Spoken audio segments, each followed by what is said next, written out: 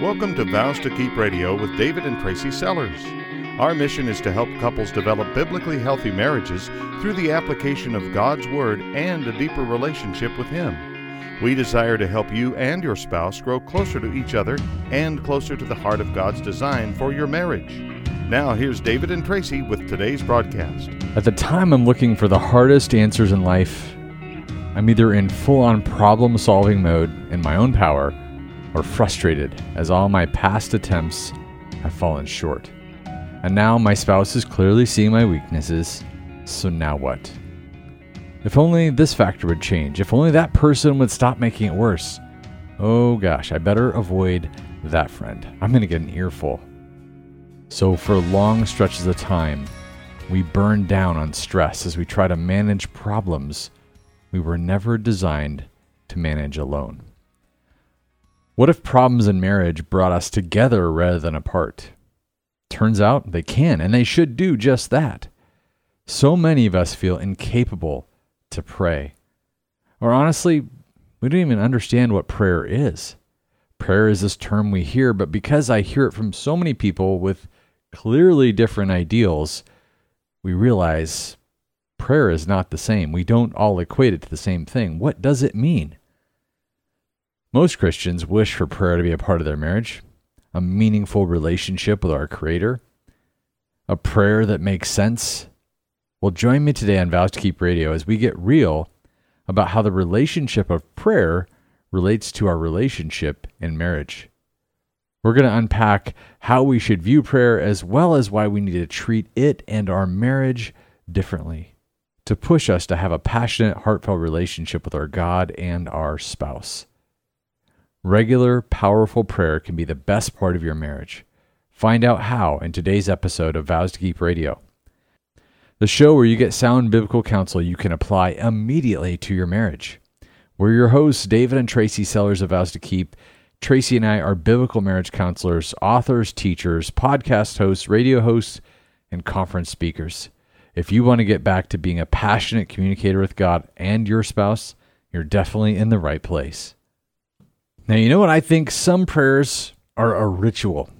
There, I've said it. I kind of feel bad pointing this out, but it's true. Prayer is not about blessing food to my body 3 times a day. Prayer is about a relationship, and I mean a real relationship, much like your marriage is a relationship. Now, relationship is just loosely defined as being in connection with someone. Imagine being like Abraham. He was in connection to God, directly talking to God. I want to give a bit of history. Sodom is a city that is basically a dumpster fire, and God thinks to himself, okay, I think I need to do something about this.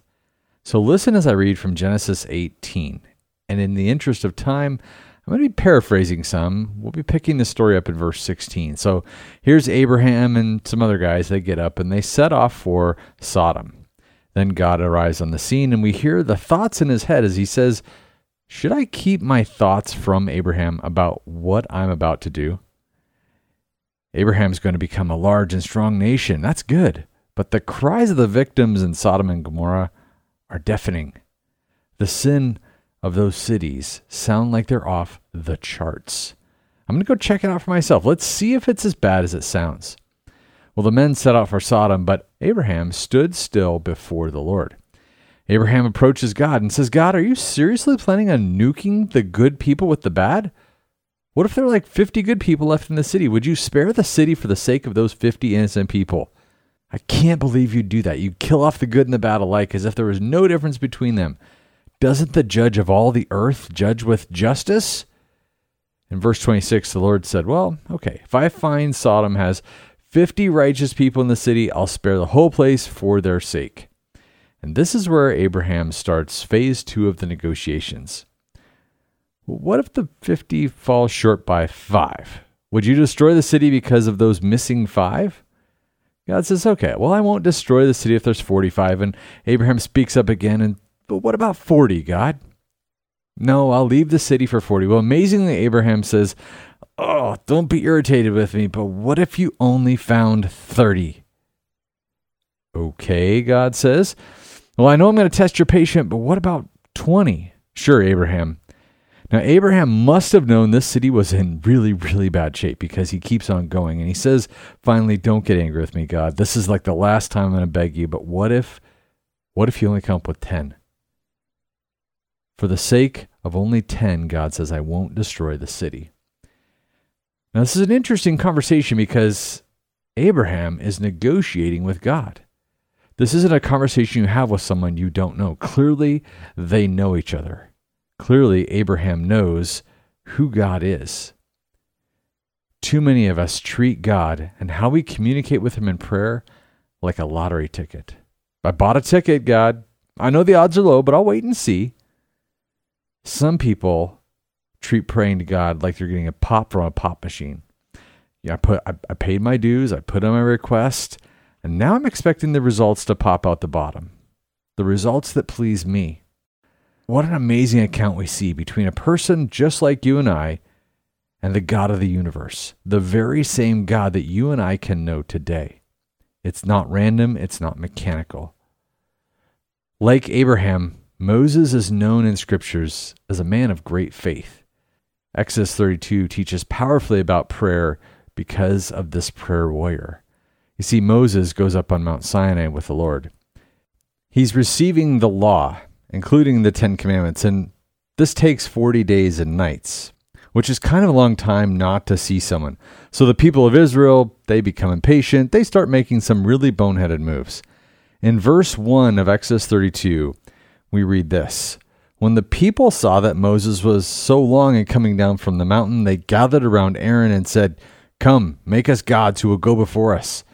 And as for this fellow Moses who brought us up out of Egypt, we didn't even know what happened to him. Where it says they gathered around Aaron, this is probably not like a friendly gathering. Picture this as being a frustrated, angry mob. They're complaining to Aaron. Now, Aaron should have done what he saw Moses do back in Numbers chapter 16, verse 4. Moses literally falls on his face praying to God for help. Aaron does not do that. Aaron does what so many of us husbands do. We fail in the role of spiritual leader because he was just arrogant enough to seek a solution apart from God. So Aaron answers them, well, take off your gold earrings that your wives and your sons and your daughters are wearing and bring them to me. So all the people took off their earrings and they brought them to Aaron. And he took what they handed him and they made it into an idol cast in the shape of a calf, fashioning it with a tool. Then they said, "These are your gods, Israel, who brought you up out of Egypt." It was a flat-out lie, and Aaron knows it. So the very next day, these blockheads get up early, and they offer burnt offerings and peace offerings to a golden cow made the day before, as if it has power. What can this cow do? No matter. The people partied it up in verse 6. Then the Lord says to Moses, go down, because your people whom you brought out of Egypt, they've become corrupt. They've been quick to turn away from what I commanded them, and they made themselves an idol cast in the shape of a calf. They've bowed down to it, they've sacrificed to it, and they've said, "These are your gods, Israel, who brought you up out of Egypt." I've seen these people, the Lord said to Moses, and they are a stiff-necked people. Now leave me alone, so that my anger may burn against them, and that I may destroy them. Then I will make you into a great nation. Holy cow. I mean, literally, holy cow. God's going to nuke the people. But Moses, he says, it's not you, it's them. I'm going to get rid of the B team that I've given you, and I'm going to make a great nation who follows you. Both in what God says and the way he says it, Aaron and the Israelites' sin had put these people in code red danger. But let's read on. Moses sought the favor of the Lord his God. Lord, he said, why should your anger burn against your people, whom you brought out of Egypt, with great power and a mighty hand? Why should the Egyptians say it was with evil intent that he brought them out, to kill them in the mountains, to wipe them off the face of the earth? Turn your fierce anger. Relent. Don't bring disaster on your people. Remember your servants, Abraham, Isaac, and Israel, to whom you swore by your own self, I will make your descendants as numerous as the stars in the sky. I will give your descendants all the land I promised them, and it will be their inheritance forever. And then the Lord relented and did not bring on his people the disaster he had threatened. You see, Moses is showing the power of prayer. He's pleading with God to withhold judgment on a sinful people. And husbands, I want to encourage you, true spiritual leaders are able to identify those in their lowest points. Not to be the fellow judge to God, but as someone looking to serve the people that they lead. This doesn't happen on our own strength. God thankfully tells of his judgment in advance to afford these men an opportunity to repent. And not praying in bad times is a failure to see God as God. In a family, in a marriage, we see sin often.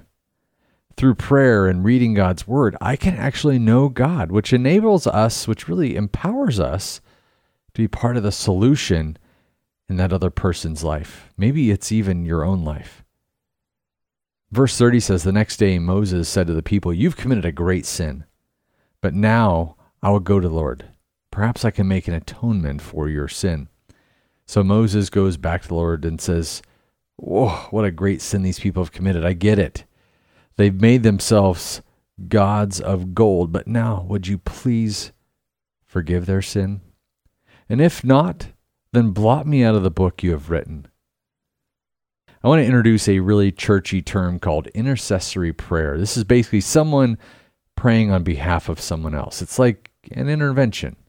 In Moses' case, he was literally putting his own life on the line for a rebellious people. He was willing to sacrifice himself and be separated from the Lord for their sake. And just when I think Moses was a crazy old man, I realize Christ voluntarily separated himself from the Father for my sake. He came to earth and lived a sinless life so a guy like me, who sins all the time, so every person hearing my voice can be with the Lord forever. How many times in our marriage do we say, I can't even pray about this anymore. It is hopeless. Or I have prayed about it for weeks, for months. God, you haven't changed them.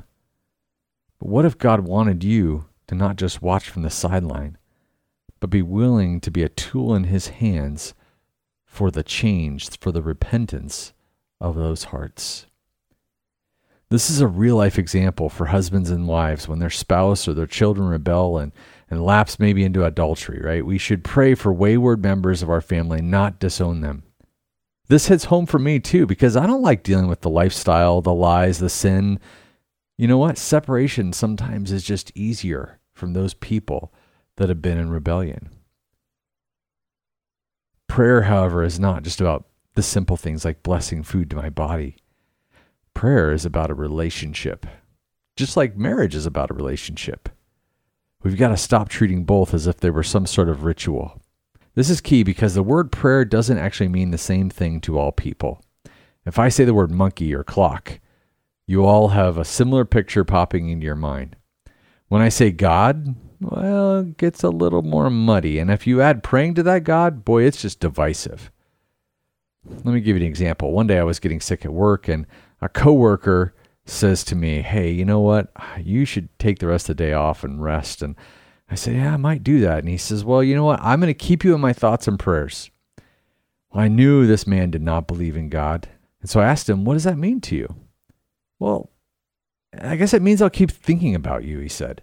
I said, well, thank you, but how does that help? It's kind of like asking God to bless food to our bodies. Our bodies were literally made to eat food, to process it all the way, to burn it, to turn it into fuel. So how does asking God for food to go through our body show that we have a relationship with the creator of the world? This is a perfect example of something that maybe praying for food isn't wrong, but it shows us that we're engaging in a religious-driven action and not a relationship-driven action. Now, I realize I might be ruffling some feathers here. I grew up praying over every meal. Was that wrong? No. But let me relate this back to marriage. A relationship with God, I do acknowledge, is not the same as a relationship with your spouse. But it's been my observation through over 10 years of marriage counseling that the two tightly run in parallel. Let me explain that a little bit. If you're not close, it's easy to be ruled by fear.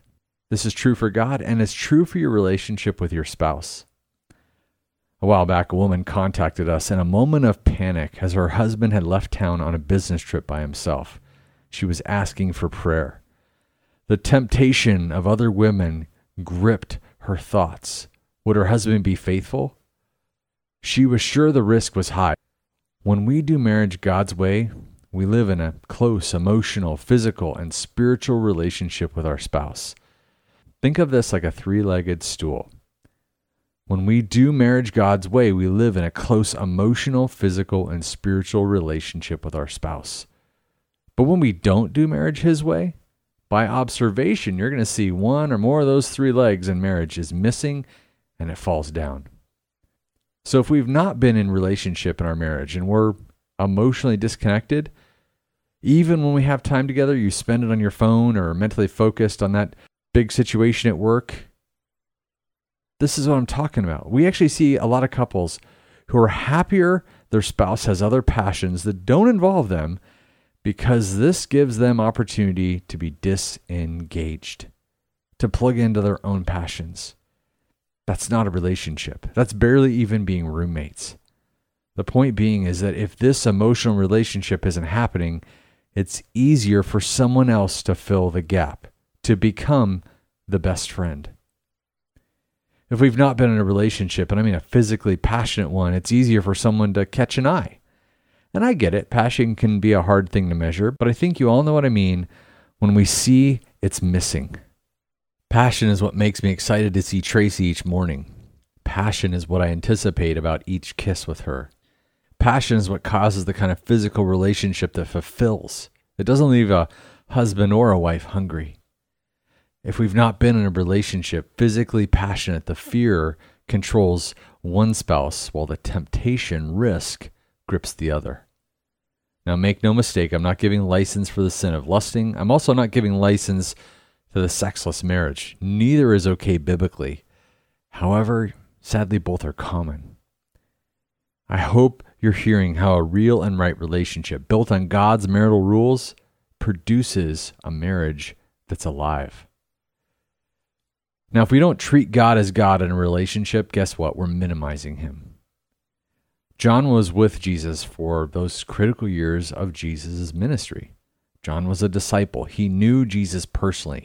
He knew Jesus' passion for His people, for people like you and I, because he worked side by side with Jesus. John is credited with writing John, 1 John, 2 John, 3 John, and Revelation in the Bible. He had first-hand knowledge and a heart to share what he knew with the generations who would follow. I want you to listen to 1 John chapter 5, verse 13. It says, I write these things to you who believe in the name of the Son of God so that you can have eternal life. So as a believer, this message is for you and I. Verse 14 says, this is the confidence we have in approaching God, that if we ask anything according to His will, He hears us. And if we know that He hears us, whatever we ask, we know that we have what we asked of Him.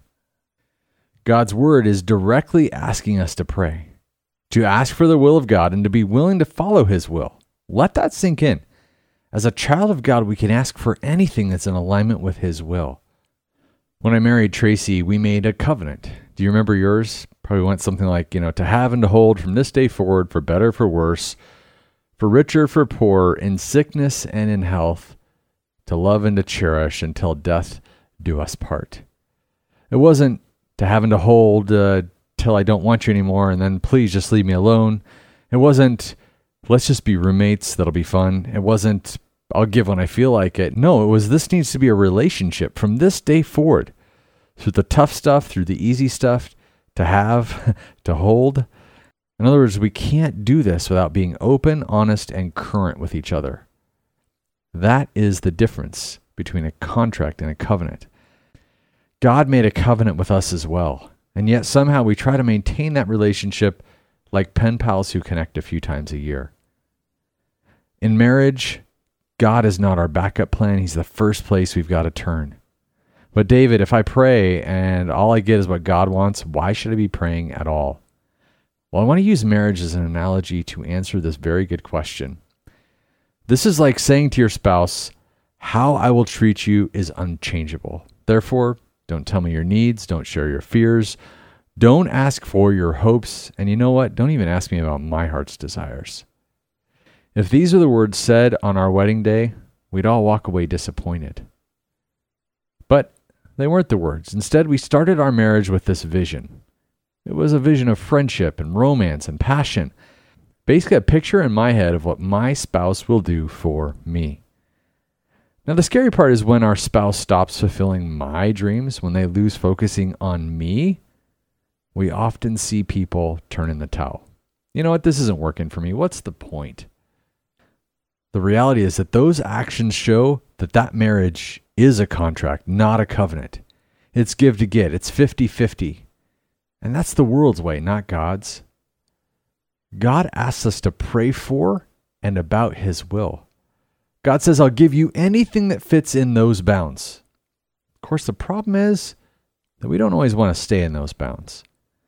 John had a brother named James, and James actually had a lot to say about prayer as well. Listen to James 4, verse 3. You ask and you do not receive because you ask wrongly, to spend it on your passions. Do you hear how similar that is to the world's way of marriage?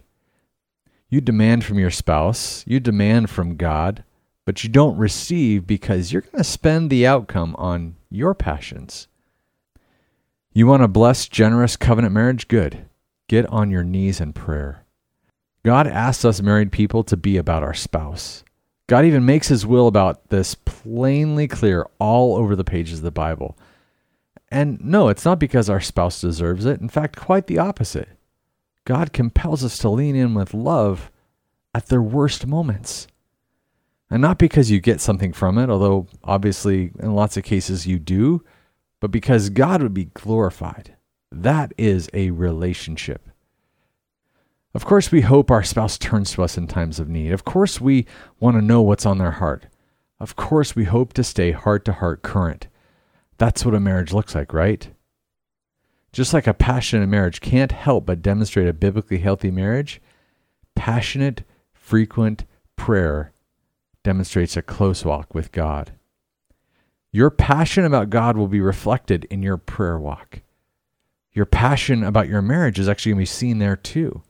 Again, the two run in parallel. I see it all the time. Our relationship with God often mirrors our relationship with our spouse. When one relationship is mechanical, so is the other. When one relationship is on a 50-50 contract model to keep score, so is the other. When one relationship is bitter and you're giving your spouse the silent treatment, so is the other. Well, now what? I want to change, but I don't know how. Well, let me encourage you to put the Lord first.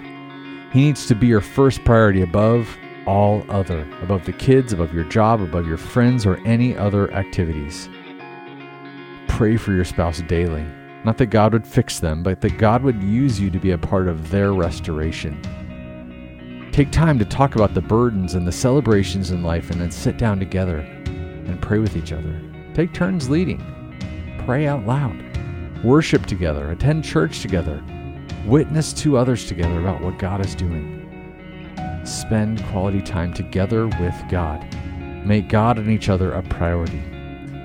I want to end with a word picture of the relationship between a husband and wife in marriage. The biblical marriage is a relationship between 3 points. The husband and the wife, they form the two base points of a triangle. And the Lord God is the top of that triangle. Each spouse's passionate relationship with God through prayer builds a tighter unity inside their marriage. Vows to Keep is supported by a team which includes biblical coaches, writers, and pastoral advisors. If you have a desire to serve marriages in your community, we would love to hear from you. Vows to Keep is a not-for-profit marriage ministry designed to bring God's encouraging truth to the marriages of our area. As a not-for-profit organization, our commitment to Christ-like marriages includes providing much-needed services regardless of a couple's financial ability to offset the cost of Vows to Keep operations. If you are unable to donate your time or abilities but would like to help support Vows to Keep financially, visit vowstokeep.com and click on the donate link.